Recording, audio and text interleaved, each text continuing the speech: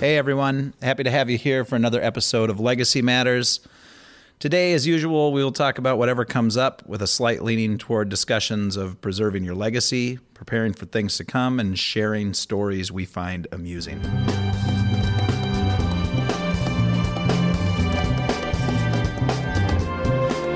all right, we're going. Good. So, Jim, morning. Good morning. Good morning. Good morning. Good morning. Oh, we've got a guest. So, Sarah is not with us, unfortunately. She's a little under the weather today. So, it's just Jim and I, and our guest is Catherine Gillis, who we have worked with now for A little over a year. 8 months, year. Yeah, something like that. Yeah. Or a year. I think we've got an anniversary coming up. Yeah. I don't actually know. He doesn't do time. He's an artist. No, I don't. You know? It all kind of blends I know. together. 17 years we've known Catherine, according to Jim.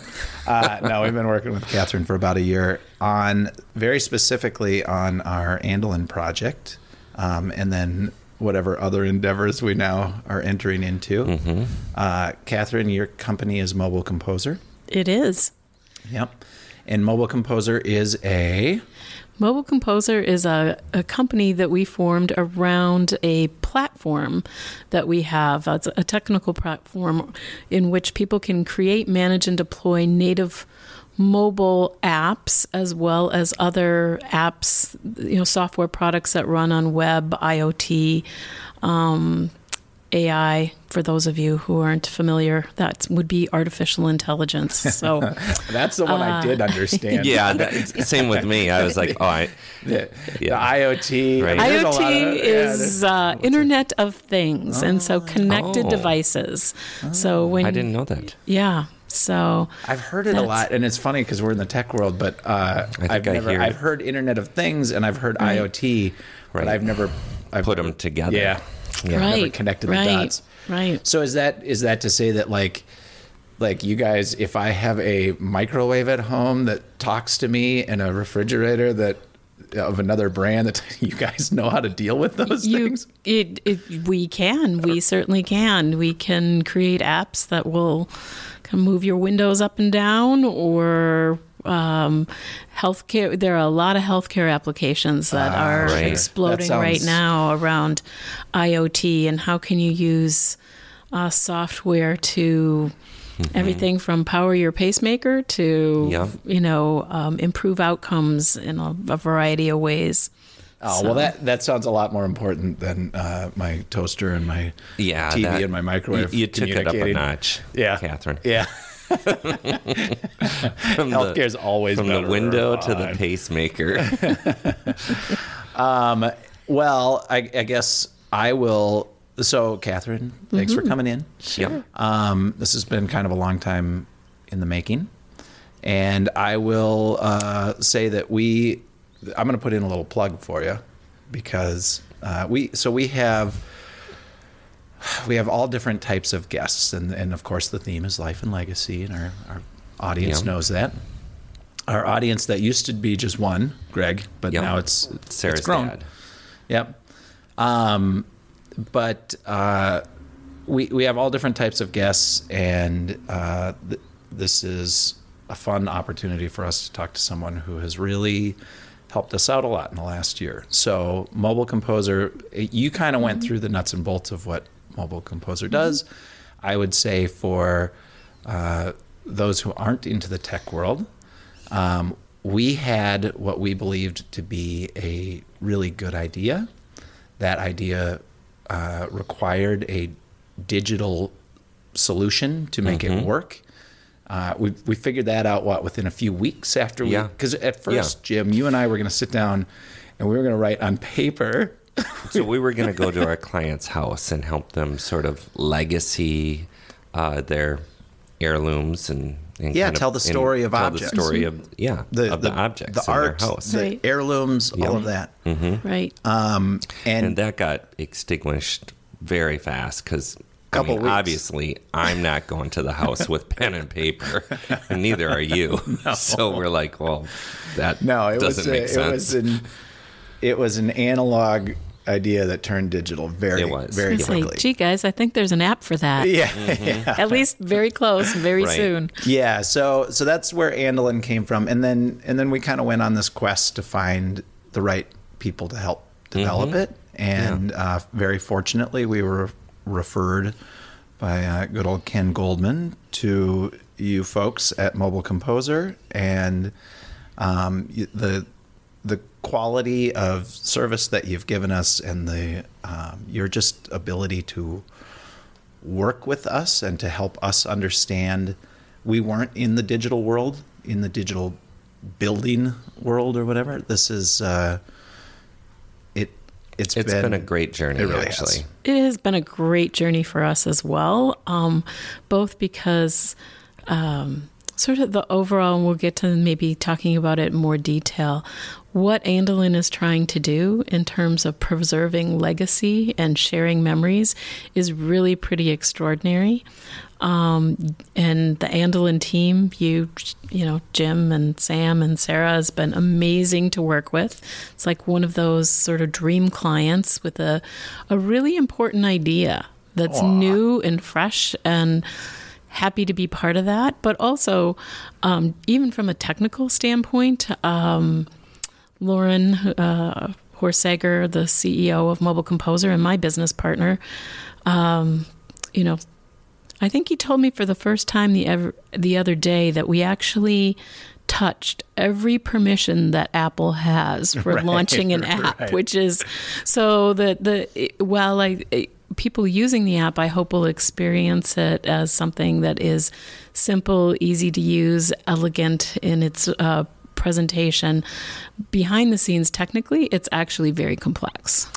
Yeah, it is well, we talk about it in terms of it being a scrapbook, and I'm not a person who has built scrapbooks, but I have put together albums, half a dozen photo albums. Yep, and even that task, just taking.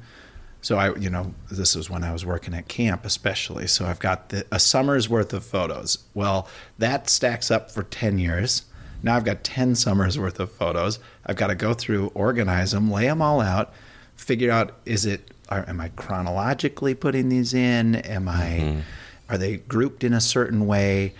That task was daunting, and I did it 10 years ago once, built 3 albums, and I'm done. So the idea of scrapbooking, it's not an easy process.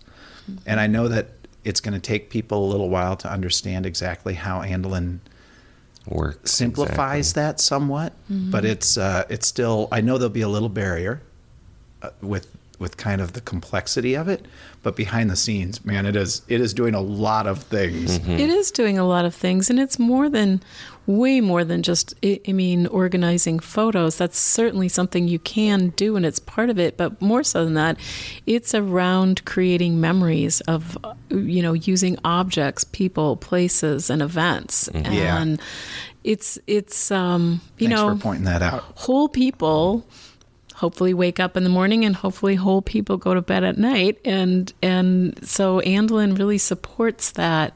Right. I think one of the ways you described it to me early on, Sam, was that Andelin is sort of a presidential library for family and friend groups. Yep. And I think that makes a lot of sense. That's funny. That's the one I like. It doesn't resonate with everyone. Yeah. But the presidential library analogy is that, when you go to a presidential library, which I have not yet been to any presidential library. I'd like to go. Maybe we need I know. Well, really? I've been to many. Have you? Yeah, because they happen to be in places where I've been visiting. But I would say the JFK Library in Boston is extraordinary. Just, the I Am Pei building right on the water. But then also the objects that are housed there and the stories around those objects. And that's why I think that's such an apt analogy, because that's my understanding of a presidential library is you go in and it's a library to a single person, right? And the life that single person led. And so you in building your own Andelin library, you're building your own little presidential library, but just like a presidential library, you can add, other people can fill in all the parts too. So, Right. So that was early on when we were talking. I remember like everyone deserves their own library, sort of, you know, and everyone has a legacy, everyone has a story. Yeah. And how do you tell that? And how do you organize it? How do you hand it down through generations? And share too? it. Yeah, exactly. Yeah. Well, this is, we don't usually get We don't talk about deep into talking Andelin about usually. Andelin. But of course it makes sense. You've been working on it. But Yeah, you're the one putting it together. Well, that's true. But, you know, and maybe we can segue into how I can see using Andelin for my own personal story and why it was so appealing to me. I mean, we're located up, our offices are in Northeast Minneapolis, and I feel like it's like going home again. I spent a lot of time, even though my childhood home was not in Northeast. You know, my dad grew up in Dinkytown, and my mom grew up in a house on 27th and Lincoln, so she was a Northeast girl, daughter of first generation Polish and Slovakian immigrants. Okay. So it was a mixed marriage. Yep. Polish and Slovakian. About 40 miles apart on the map, but right. you know, but a world of difference. Yep. And so, you know, and part of my, you know, I really understood the value of Andelin from a really personal level early on, I think anyway, because of my own family story, which was you know, my grandmother, my great-grandmother immigrated here from Poland and had contact with her family up until the beginning of World War II, as you might imagine. And then all contact ceased. And this was a very painful thing for my grandmother for a long time. They used to send money home in coffee cans, hidden in the coffee grounds, as if they were sending coffee as a gift. But her mother and siblings knew to look for the cash inside the coffee can, and there were letters that went back and forth, and those letters essentially stopped.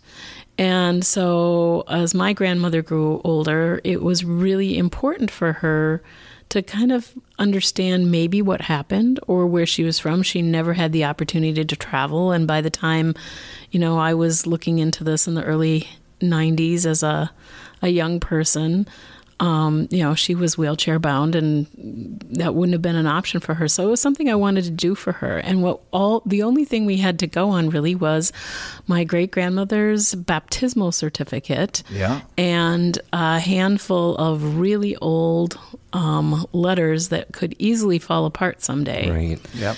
So I hope to get those letters and that certificate scanned into Andelin really soon. I was just wondering that. Preserve them. Because Absolutely.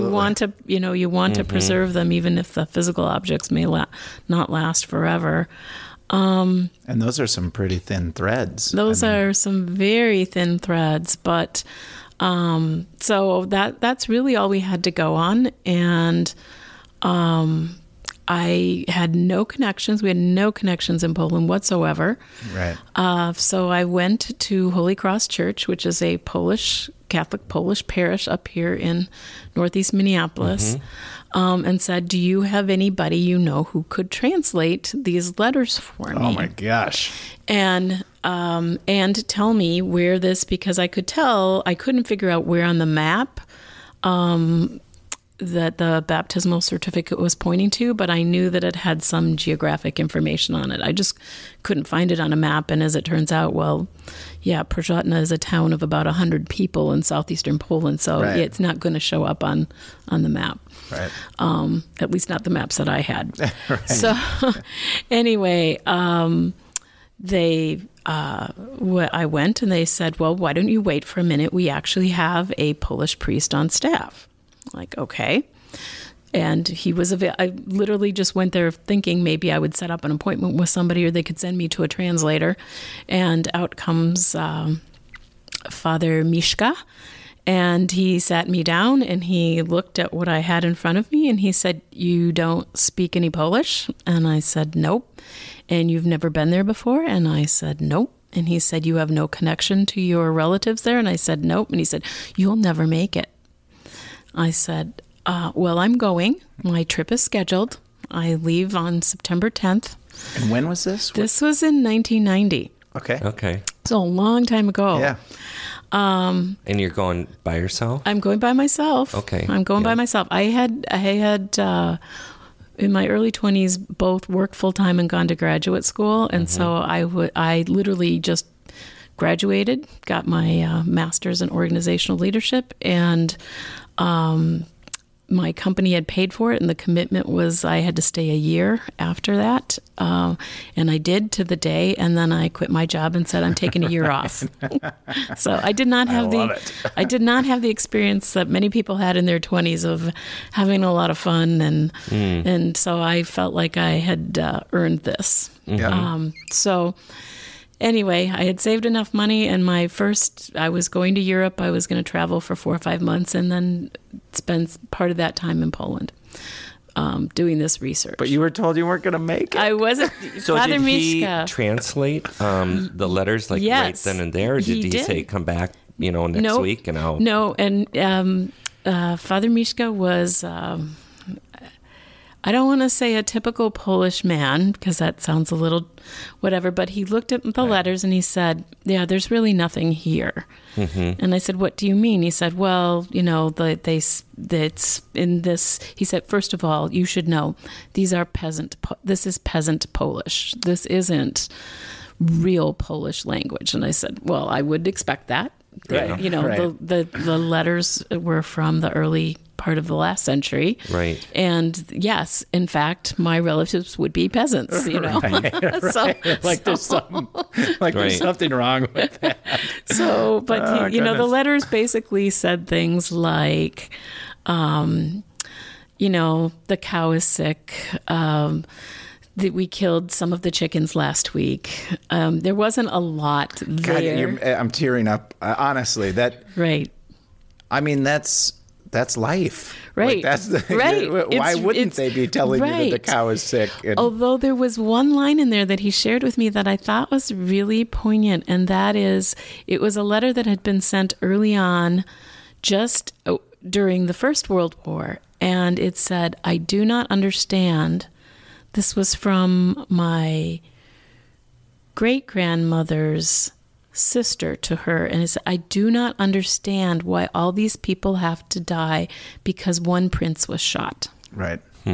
Yeah. And that, that really, if you've watched those episodes of Downton Abbey with the World War I episodes, and that was it was really the beginning of the 30 Years' War. You can look at World War I and World War II as really one continuum. One continuum. But anyway, it was very moving to me to just even hear that one line and the thought that was in that. And so I said, well, thank you for your time. I am going anywhere. And I'm going anyway. And he said, wait, I will call a friend to help you.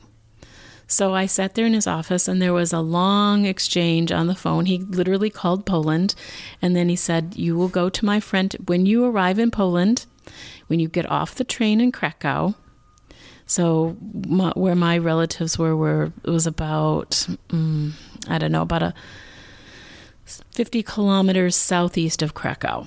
Yep. And so he said, you will take the train to Krakow. When you get off the train, walk to the Hotel Cracovia. Now, remember, this is pre-internet, pre-iPhone, pre anything that you would, He's calling long distance, right? Big time. But I love this part. Analog world. Well, because in some ways my experience would be so different. I might have not even gone to him if I had my iPhone as I do now, because I have a translation app on it. Right. But I didn't have that available to me. So he said, walk to the Hotel Cracovia and call my friend Renata, and she will help you. So what I didn't realize is that he and Renata had been friends for a long time, and that on the phone, the conversation going back and forth had actually been rather heated. She was angry with him about something, nothing to do with me. But when I got to the Hotel Cracovia, I called Renata. She said, wait there, I will come to you. And she came and she found me, and I stayed in her home for 3 weeks. She didn't have a car, but she found someone who had a car, who could drive. She knew how to translate the birth certificate and where to go. it was just, she became a very, very dear friend. And she was the one, once I got there, after a few days, she told me, I told him in the beginning I would not help you because I was very angry with him. No, I did not know He said, but I could not. I said, no, I didn't know that. But I said, are we okay? And she was delightful. Of course she was. Yes. And you always have to be careful. I learned very quickly when you go to Poland to be careful about what you say you like and you don't, because if you go into someone's home and say, they serve you something, you say, oh, what a pretty plate, then they want to give you that plate. Yeah. And, it may be their one and only prized possession. Yes. But they want to give it to you. And it's very, which is, just even little things that I learned there, like it's very common. They have common garden plots and everybody grows things, including hazelnuts and apricots. And I grew up not understanding why my grandmother and my mom and all her sisters, a lot of the delicacies that we would eat at holidays involved hazelnuts and apricots. And then I understood. It's because they were grown there and they were traditional. They were, whether we knew it or not, those were part of our legacy, our history, our ancestral consciousness. So anyway, she drove, Renata and her friends drove me to Prozhatna, and I'm not even sure to this day that I pronounce it correctly, which is and the first image you see as you're driving up, as along the side of the road, there are a lot of crosses and a lot of stars, Star of David's, where people were shot. Yeah. And they remain to this day. And we pulled up to the church, and in the church there's a bell tower without any bells in it. And I later found out that it's because as the Nazis came through that part of Poland, it was actually at a point in the war when they were short on natural resources, and so they removed the bells to go smelt them, to turn them melted them down. Right, melted them down, and they never replaced them. After the war, they were never replaced because they saw that as a way of preserving the memory of what happened. So we knocked on the door of the little church from which this baptismal certificate was from. God, I'm dying to know how this all turns out. Well, it's so, and this very young, earnest priest answered the door and was a little bit stunned, but he looked at the certificate and said, yeah, we have the records going back. But you will have to wait because the older priest who was in charge of the parish was taking his nap, and they were in some locked case and only he had the key. Okay. So we, and whether this is his way of extending the visit or finding out if we're for real or whatever, but we sat and had tea with him for a couple of hours until the older priest had awakened from his nap, and then he came out and he said, we can go look. And he took us into this room on the side of the church, and they did, in fact, based on the baptismal certificate, they had them cataloged. They were able to find the record of, my great-great-grandparents, and they actually had 5 children, and they had the baptismal dates of all 5 children, which was really interesting. One of my I don't think we knew this either. You find out little things, like one of my great-grandmother's sisters was named Mariana, and if you translate that literally into English, it's Mary Jane, and my mom has a sister, Mary Jane. Sure. And I can't help but thinking that was, intentional in some way, that maybe my great-grandmother influenced my grandma to call her that. But they had them listed. They had some of them with marriage dates.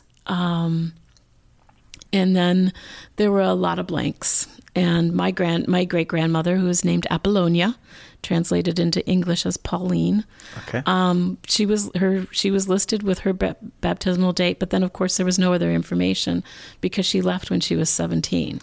I mean, I don't want to interrupt your story. I have a few questions. Oh, sure. Please. Yeah. Is that okay? Oh, of course. Yeah, I don't want to, like, the suspense is killing me, but at the same time, like, this is a World War I, World War II story. There's likely not a happy ending in some of this, right? Right. But what year did your great-grandmother come to the United States? Or great-great? Yeah, it was my great-grandmother. Great-grandmother. So she came late 1800s. So And then she, as the story goes, and this has been borne out now through some other research where she was on the same ship as my great grandfather, was that she was the youngest in the family and she wanted to marry, but the protocol was you had to marry in birth order, and her older sisters weren't getting married fast enough. Okay. So she left in, 17 years before 1900. I'm not good at math. So 1883. Yep. And came here. Yeah. 1883 is... So how old was she then when she came? 17. 17. So she's 17 years old. She's from a small village in Poland. Right. Gets on a ship. America is still kind of in reconstruction after the Civil War. Right. Correct? Yep. Right. Mm-hmm. The Industrial Revolution is sort of in full force. It's just kicking up. Right. And she decides to get on probably a steamship, I would imagine. Yep. And it's probably a 3-week passage or something like that. Something like that. Yeah. And she comes to America, probably speaks absolutely zero English.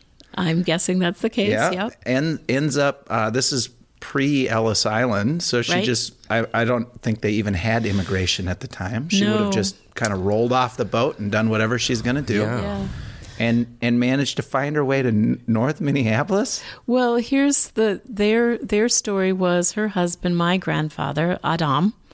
Her maiden name was Patsina. His name was Gillis. So Apollonia Patsina married Adam Gillis, and he was a coal miner. Which was a very common profession. It was often why people were coming, was to work in the mines. So they followed the mines from Pennsylvania to Ohio to Iowa. And then every time a vein would dry up, then they moved. So they followed along. And then when they got to Iowa and... So I think we skipped over something really quick, though. So they had already met. And they'd come over to... Yeah, my understanding was they had... I'm not sure when they married. I think they married here. Oh, wait a minute. So that's a part that I didn't quite catch. So one's Polish, one's Ukrainian, you said? No. Polish and Slovakian. Slovakian, yeah. Yeah. So Polish and Slovakian, they had met somehow. Well, they were both Polish. So the Slovakian side was my grandfather. Okay. So my grandma was 100% Polish and my grandpa was 100% Slovakian. But the your great grandparents were both Polish. Correct. And they were from the same small town. Correct. And she was not going to be allowed to marry the man because her sisters were not marrying. That I got. And they moved over here together. And were they married sort of quickly after they got here? Had they married prior to coming? We don't really know that. Okay. We don't have a marriage certificate for them. Okay. We only have this baptismal certificate, ironically. So I'm not exactly sure. Well, and so whether it was a formal wedding or not, there was a commitment between these two people to move to the United States to follow his career. Right. And she would come with him. Right. They travel across the country. They end up in Iowa. And that was where my grandmother was born in 1904. Jeez Louise. So, and then they go on to have 2 other children. But it's not, and unfortunately, it is a story of tremendous resilience, but it's not a happy story for my great-grandma, at least, because the mines started to dry up in Iowa. They ran on hard times. They moved up to Minneapolis. And my grandfather just never really adjusted to not working in a mine. And so he moved back. And moved back to Iowa. Okay. Thinking he could maybe find some work in a mine. And he became an alcoholic, which was unfortunate. I think it was just a big... That's hard work. Hard work. And far from home and wife with 3 kids. And so this great-grandma of mine, though... was an incredibly resilient human being and got a job that included housing for herself and my grandma and her brother and sister, my Uncle Joe and Aunt Fernie, in a boarding house. She ran a boarding house, which was not uncommon. Sure. So single men coming to the big city to work. They got one room for the 4 of them, and she cooked during the day. And then she went downtown and worked in at the phone company doing cleaning. She scrubbed toilets at the phone company at night. Yeah. So Okay. she ran the boarding house during the day, and she scrubbed toilets in that beautiful building that used to be Northwestern Bell's building, which is still downtown Minneapolis. Right. Yeah. Isn't anyway? Isn't Skid Row? Isn't that what the boarding houses were called? Am I wrong? But it's don't not know. important. But I mean, Yeah. I think before that was a derogatory thing. Right. That was what it was. Right. But and So, I know there's some sort of historical society or there's a lot of history in Minneapolis around those boarding houses Right. and the men that would come here to work. Yep. And Yeah. I've seen some old. Right. There was some big photographic thing that came out a few years ago that I was really interested. So I have a in. question. forget So when what- you're Sure. back and the priest, right, father, Right, is right. pulling out these Right. things that are locked. I mean, were you able to? Could you take those papers, or I do could they- not take those papers, and- but I took photographs of everything. I was so gonna I ask you just they were bound books Mm-hmm. that whenever there was an event, a church event, whether that was a Mm-hmm. baptism, a confirmation, a marriage, a death, that was recorded in these In the books. Sure. So, And so I imagine you were taking photographs on film too, right, Because right, it was the right, 1990s. right. I just love all no I mean, digital. Right. No, think of how things have So, changed. in a relatively short period of time. Oh. I don't feel that old. No, this has So- been pretty Oh, fast. it's very fast. I think so. Yeah. Yeah. I mean, a So- lot is Yeah. going So very I fast just on love. this. So your great grandfather, their marriage, it falls apart, or their relationship falls apart. Right. Right. And he returns to Iowa. Yep. Is he? I He's assume buried in Iowa. Okay, and I assume he's not sending money back or anything. Well, you don't really necessarily know. No, I don't really know any of that. That it wasn't really discussed. All I know from my grandma, so she was, again, to help support her family. My grandma left school at 13, and she worked in the Fisher Paper Box building Crazy. down in the North Loop. Yep, if you've at 13. been there, it's Oh, yeah. right. It's right next to the Monte Carlo, and that literally it was a factory that assembled paper boxes. So if you think of any use you can have for a paper box, whether it's shipping something or in those days department stores. I think she worked on department store boxes, and then eventually she made her way into the office. But she, at the age of 13, lied to get her get a first job at the Fisher Paper Box. Probably lied and told him that she was 14. or something. Right, right, The labor laws back then were pretty Yeah. loose, I right, think. right. Does she remember your great grandfather? Does she remember her father? She had, yes. Or did she? She remembers. Is she still alive? She passed away in 2004 as a 98-year-old. Yeah. Or Yeah. no, 2000. Must have been 2000 because she was born in 04. So she was 98 when she died Right. in the early aughts. And Wow. we had a wonderful relationship. She was really and still is one of my absolute favorite people. And she has a few memories that she was willing to share. Some were, the painful ones she never shared with me, but I heard about them from others when her dad was not well. But she remembers that when he would come home and probably stopping at a bar on the way, he would get shelled peanuts and bring those, and he would hide those in his pockets and then call for the kids and have them come up and get the peanuts out of his pockets. And This is very similar to my alcoholic great grandfather's. Yeah.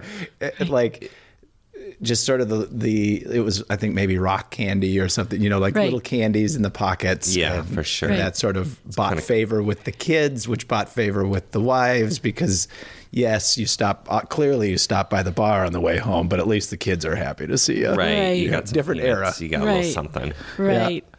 Right. And then she has one other, really, I think this is a lovely memory. At some point, and she needed a paper signed by her dad, and I don't know what this was. I think maybe it was something that her mom needed to get signed to get a pension from the phone company or something along those lines. It's a little unclear what needed to get signed, but she had to her mother sent her as a young woman, as I think she was 18, on the train down to Iowa with this paper that she needed to have her father sign. He was still living at the time. How they knew this, where they knew how to find it, I don't know. Right.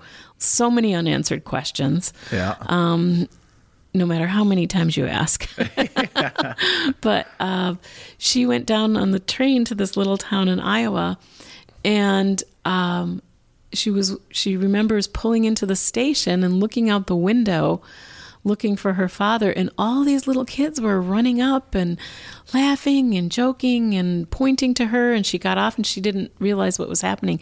They thought she was their new teacher. They had a one-room schoolhouse in this little town, and they were awaiting the arrival of a new teacher, and they thought she was the teacher. Oh, goodness. And so God.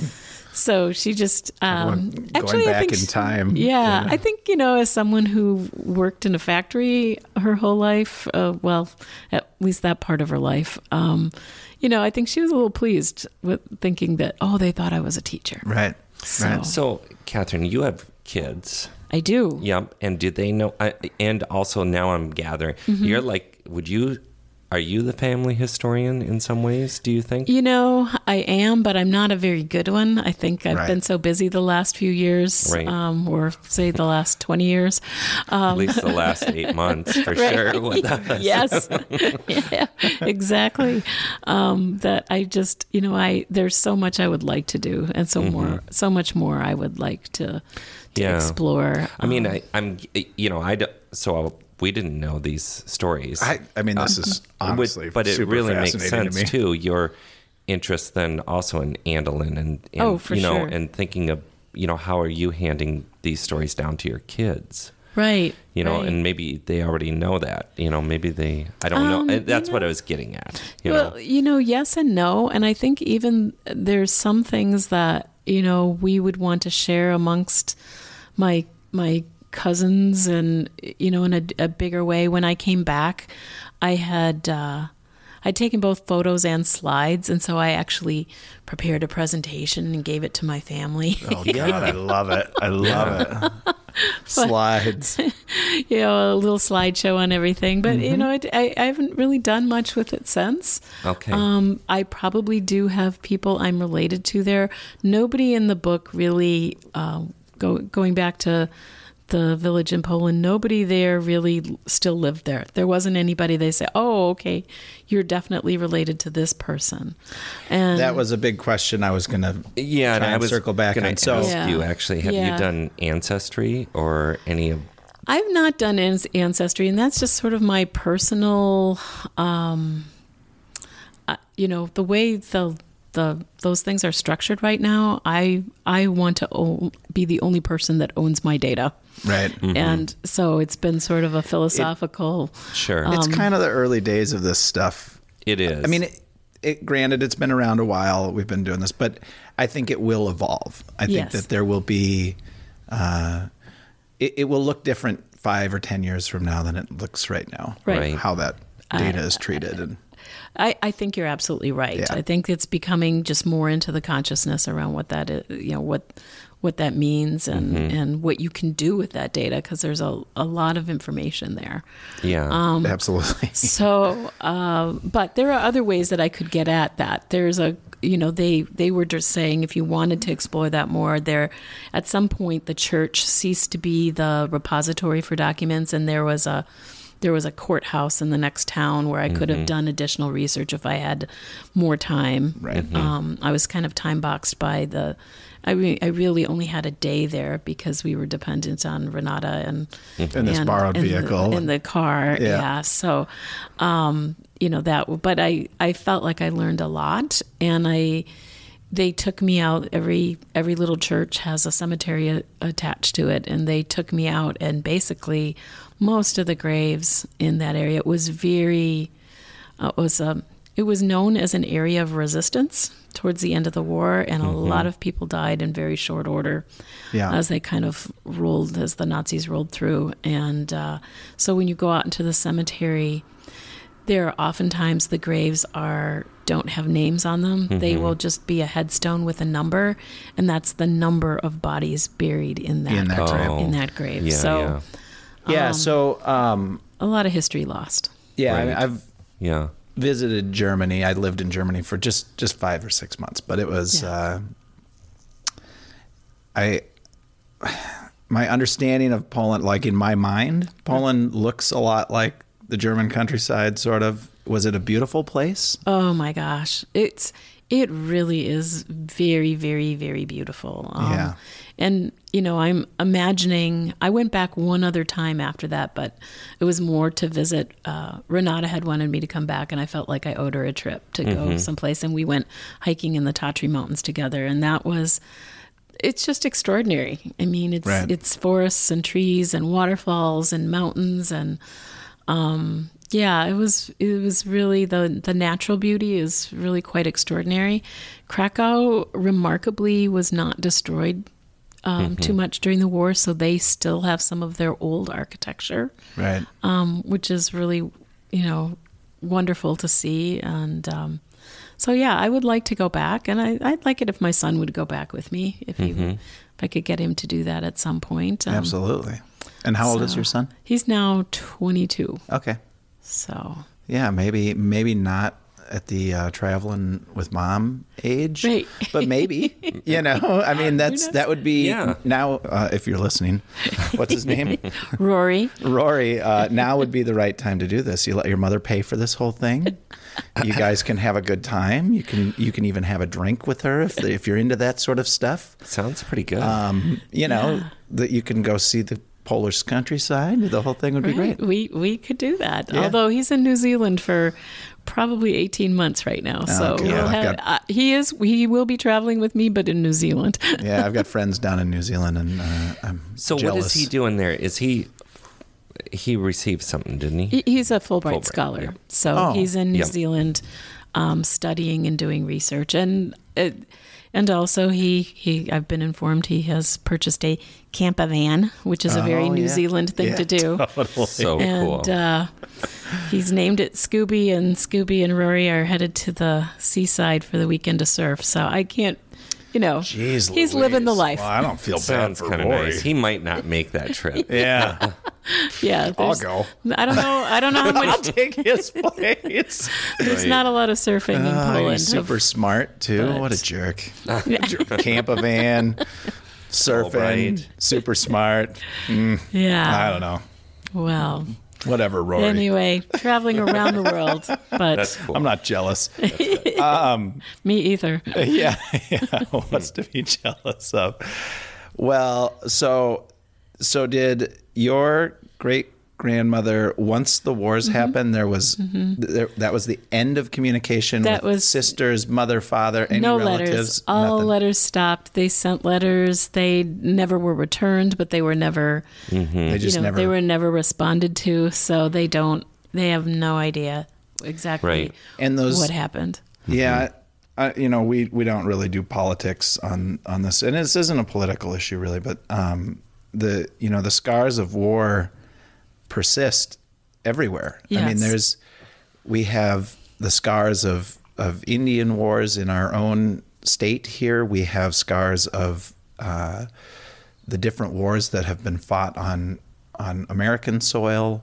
You go to Europe and the wounds are still there. And yes, they do scab over, and yes, things do improve with time, but they're never gone fully. And Right.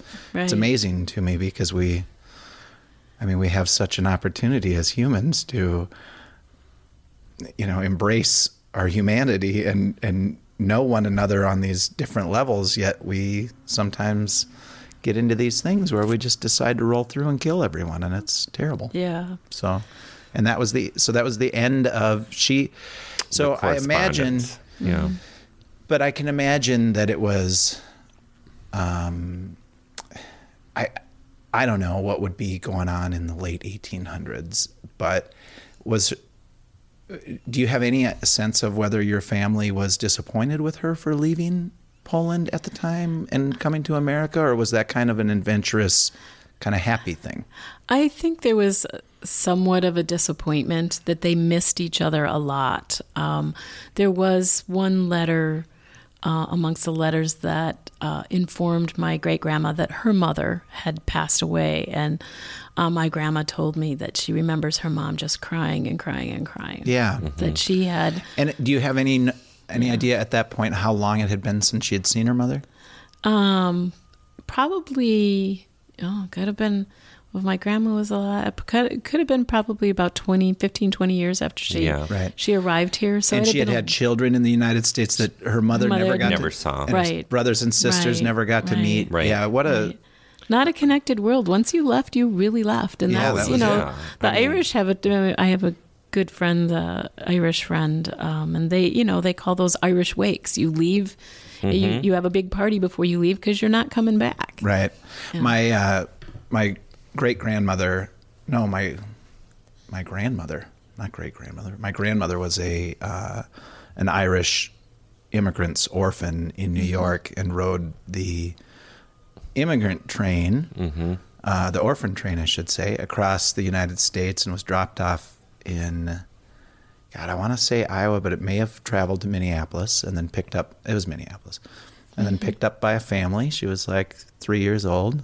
And I don't know that we have any understanding of who Now that her family was. This is a side note, of course, but her coat is the one that's in the Smithsonian. It is, yeah. It was. So my family has, most of us have a copy of this great picture. The Patnode family picked up my grandmother, and it's like it's probably a Model T or Model A or whatever, but one of the old vehicles, with my 3-year-old cute little grandmother in a like petticoat or peacoat. What is it? Peacoat? Peacoat. Yeah. And she's got this little lace white dress on. This is what the orphans would have, when you were trying to get rid of the orphans, you wanted them to look cute. So they were dressed. She was just adorable, little hat and everything else. And she's got an egg in each hand, and she's got this big grin on her face because what she says, she remembers this day, even though she was very, very young. But she said that the orphanage only ever gave them oatmeal, and to get an egg was she knew that she had been placed with a wealthy family because she got an egg. Because she got eggs, two of them. Yeah, it was like a huge day for her, the protein in the egg. And but her entire outfit, that family saved that outfit, and just last year, I think it was donated to the Smithsonian, and it's going to be on display. I don't know. I'm in communication with them. They're going to let me know when it's up. But because we got a handle in it. Of course, I'm going to handle in it. Of course you are. I mean, but I do think I don't think we've had anyone in here talk this much about a family history story. No, we haven't. Yeah, and I mean, you kind of have me on the edge of my seat the whole time because I love this stuff, and it illustrates a point that I think we try and make on the podcast. It's life and legacy, right? Is that every family has these interesting stories somewhere in their history, right? Yeah, right. Jim's story is getting more and more interesting by the day on account of 23andMe or whatever. So he did decide to give up his DNA to the man. Yeah, everyone's got to the machine. Everyone's got my DNA. Everyone's got a piece of Jim. They do. So, yeah. But I mean, this is incredibly interesting. Yeah. Well, thanks for inviting me on. Yeah. This has been really fun. Yeah, we've got a few more minutes, so we'll. Okay. Yeah. We're gonna skip through the break and we'll just do a few more minutes. Figured we were doing. Yeah, it's too interesting. Plus, we've had it pointed out to us that our breaks are pointless because on the radio, it's not really a break. There's no break. But they're for us. Right. Unless you need to take a break. No, I'm good. So where do you live right now? You're Minneapolis. Here. Yep. South Minneapolis. Where in South? Well, you don't have to give exact. Parkway in the Portland in the Parkway. Yeah, just curious because I'm Lake Nokomis area. So. Yeah, so we're really close. I think we've talked about this in the past. We're pretty close. This is why I'm building a memory preservation app because we could talk about it 10 times and I would not remember. Anything. I really need it, so I don't remember anything. Yep. Yeah, until I've been to someone's house or whatever, and even then. I'll forget about it. Yeah, a couple weeks later. Right. But no. Generally, we're on Portland and the Parkway, and we've been there. Next fall it'll be 20 years, which is a long time to live in a house. But we did one of our business partners and the office manager, his father-in-law has a place lives right over there. Yep. Yeah. 54th. And Portland. It's a great neighborhood. Yeah. Yeah, I love it over there. Right. So yeah, even though my mom was a Northeast girl and my dad was a Dinkytown guy, I spent most of my growing up years in Edina. Okay. But I always wanted to get back to the city. I always was like, I mourned the fact that I grew up without sidewalks.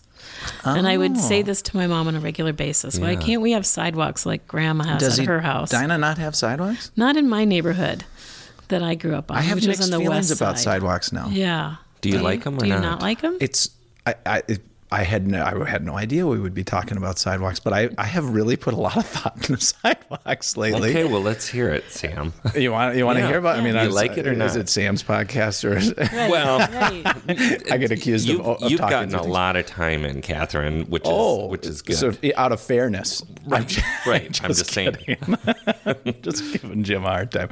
No, the reason. No, I mean it's a good thing because usually you're. True. I'm usually talking a lot. So do you thumbs up or thumbs down on sidewalks? Well, here's the reason I've been thinking about sidewalks. This is how this all works. We have so in building Andelin, we've created this way of digitizing the memory of things and sharing it and disseminating it and all of that.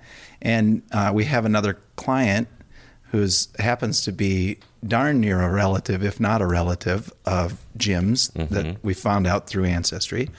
His company, Plantra, deals with growing trees. Oh, sure. So we get in a conversation with him, with Joe, about trees. And he, in the course of, 15, 20 minutes I stand with him, he explains to me kind of all of what was lost when Dutch elm came through Minneapolis. How the trees in the 60s and 70s, the streets were tree covered. Yeah. And it was that idyllic elm landscape where you would drive through and big canopy above you. Right. And all of that went away in the early 70s or late 70s, whatever, with Dutch elm. Those trees covered up a lot of bad architecture. Yeah. So here's this beautiful scene. Well, now the Minneapolis, I know we don't have a very good canopy right now. Right. Not at all. Because then we did elms, or not elms, but ash, and now the emerald ash borer has taken those out. Right. And there were some mistakes made. So now when I walk along and I see the trees, I see these trees that I know are unhealthy for these reasons that he has explained to me and pointed out. And I look and I think, oh man, we are screwing this up. We need to make a better tree canopy over Minneapolis. And then I look at all the sidewalks and the trouble that the trees cause with the sidewalks. And I think, man, should we just do away with, why do we sidewalks? Why do we cover so much of this with concrete that is troubled? Or could we do sidewalks of a different material that are more like, flexible in some ways. They have these earth it's like a plastic grid that moves with it and that keeps it stable, but allows moisture to penetrate too. So I've just been thinking a ton about it. So you bring up sidewalks, and I never thought of that. I would be for exploring different materials. I think sidewalks are incredibly important to building community. I agree. I do too. In my neighborhood, people walk up and down the sidewalks. Little kids learn how to ride their bikes on the sidewalks. All the way around my block. Older people can... Well, you can meet your neighbors on the sidewalk. You meet your neighbors on the sidewalk. I snowblow from end to end on my block so that I can meet my neighbors. I love it. They're like, oh my gosh, here comes Sam with the snowblower. I know, and I have one of those little teeny tiny ones. But I do anyway. They probably love it. But even as a kid, I was like, I realized that we lost something by not having sidewalks. I didn't have sidewalks either on my block. So Edina just... in much of Edina doesn't have... we lived in West Edina, just not far from the high school, and that we didn't have sidewalks. We've done work over there. I can think of the neighborhoods that don't have sidewalks. There are sidewalks still over there. Well, some of the bigger streets, like they put in a sidewalk that goes up the big hill to the high school because kids walk to school. But in my block, around my neighborhood, they didn't have sidewalks. And I would go and visit both of my grandmas in the city and love the fact that we had sidewalks. Yeah, I think they're very important. And I love the boulevard, and I love the trees planted in the boulevard. But I think it's time for us as humans to rethink how we do that so that we can have the luxury of having sidewalks. Right. And we can grow nicer trees. Right. Isn't Minneapolis designed too that there's a park every 6 blocks? Something like that. We have more urban parks than almost every major city in the United States. I think that's we're part like of the. No, that's. I think it's Theo Wirth that wasn't. Theodore Wirth planned the urban park system. Yes, and I think that we're known for the grand rounds, which is most of our urban lakes have a buffer zone of whatever it is, 200 yards or something, where there's no houses, so everyone can enjoy it. Right. And then we have more green spaces. I think is what it is with the park. There has to be a park. Or there's parks everywhere. Right. Yeah, it's really pretty sweet. I signed my son up for baseball last night, and we had to. Our local park was, their team was full, so we had to drive, 12 blocks or whatever. Whatever it is, up to another park. But there were so many kids and people and adults, just everyone was out. Yeah. Just like a happy day in Minnesota. Well, we didn't mention the weather, which we usually do. God, it's gorgeous out. So finally, summer. We've come out of the deep, dark spin of winter. I know. We're so Minnesotan. I mean, usually we start our podcast out with, today it's raining or snowing, and today it's actually really quite nice. There'll be a little color in people's. And I'm talking a very little. Oh, we'll have some color. Everything's going to green up. Yeah, right. It already is. Yeah, the lawns are looking. It's sort of that happy time before you finish shoveling, but you don't have to mow yet. Right. Right. You're right. We got 2 weeks of something real beautiful here. So. Yeah, was there anything we left unfinished in the family story? I wasn't sure that we were, I just really value that part of my life, and that I have that history and I have that connection, and I hope that I can continue to preserve it. And so, yeah, I think part of the point of doing the podcast was we like long form conversation. Every single episode has been interesting from my perspective and Jim's perspective. Just getting to know people and slowing down for an hour. This is very cool because we never actually sit and talk in this manner. I would have never known that about your history, and now I know you're Polish. And Slovenian? Slovakian, Czechoslovakia. Yeah. That's now just Slovakia because, again. Yeah. Getting down to the various ethnic groups. But, there's just so much more to learn, even about growing up in Northeast Minneapolis. There's just so much here. There really in the is. Neighborhoods, there's a different church on every corner because everybody that came and settled here had their own church. Yeah.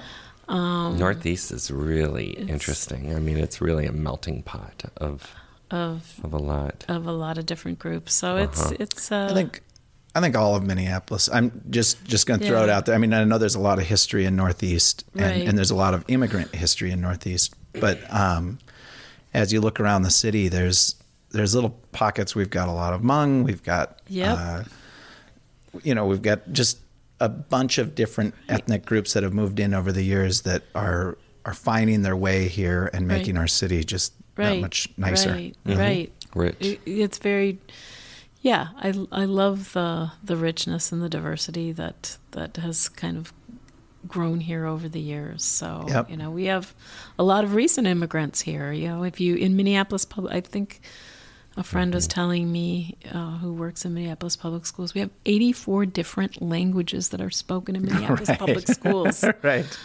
So it continues to this day. It's not just legacy, it's life. I know that causes some angst, amongst some people. I get that change is tough or whatever, but there is a richness in the diversity here in Minneapolis. I really enjoy. It's how life in general thrives. Biologists talk about the absolute essentialness of biodiversity. Right. I think communities are no different. Right. We have to have a lot of diversity in order to continue, to thrive. In business, we say grow or die. Well, same is true for everybody, right? Mm-hmm. I dropped a check off at the bank yesterday, and there's a Russian gal who's, she's probably been there 6 months or whatever. Right. And I once told her about the Andelin app, and she's like totally in love with it. Can't wait for it to come out. And I know she speaks Russian. She's extremely fluent. She has hardly any accent in English. Yeah. And then yesterday there was a Hispanic patron in there, and she's totally fluent, just rattling off. It's all Spanish, and she's got it 100%. Oh, yeah. And I was just embarrassed for myself. Like, I've always admired people who can speak multiple languages fluently. Yeah, So, with ease. Yeah. Well, you two, we have killed a good hour, and I think this was a ton of fun. Catherine, thanks for coming in. Well, thanks for having me. Yeah. We'll have you back again, and we'll have Lauren and Jay and Adam, whoever wants to come in. Yeah. But we'll do a little series talking about tech, because I know we didn't talk a ton. I would like to explain to people how you take a complex, or not even complex, but a set of problems that really need a digital solution. Yep. And how you start thinking about why it should be digital and what advantage there will be in that. So and some of the challenges too. I mean, you know what that entails. Yeah, because interesting. I think one of our early kind of, it's a double-edged sword maybe, strengths and weaknesses was that we didn't come from a digital background. Mm-hmm. So we're able to look at the problems that we need to solve from a construction, art, this world we're in. I think that this is it's something that's happening in business lately, where they're throwing people not from the field.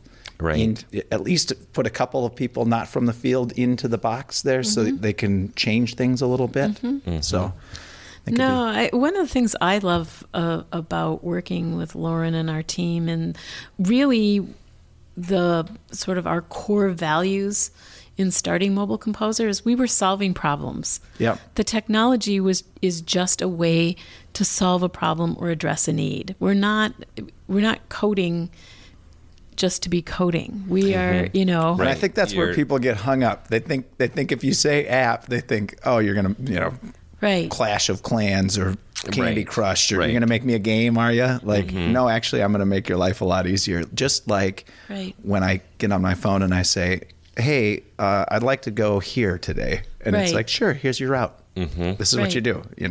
That's a solution. So, So, well, that's great. We'll have you in again, and we'll continue this chat sort of as a side thing. But I'm really thankful for you talking about your family, and that was a super interesting story. Thanks, you. Catherine. Thanks to both of you. Yeah. All right. Okay. Take care. Right. Bye.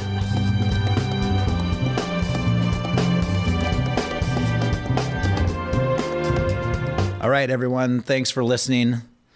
We love comments and feedback, so go ahead and let us have it. If you'd like to learn more about Andelin and other legacy projects, visit the website at andelin.app or kineticlegacy.us. Take care.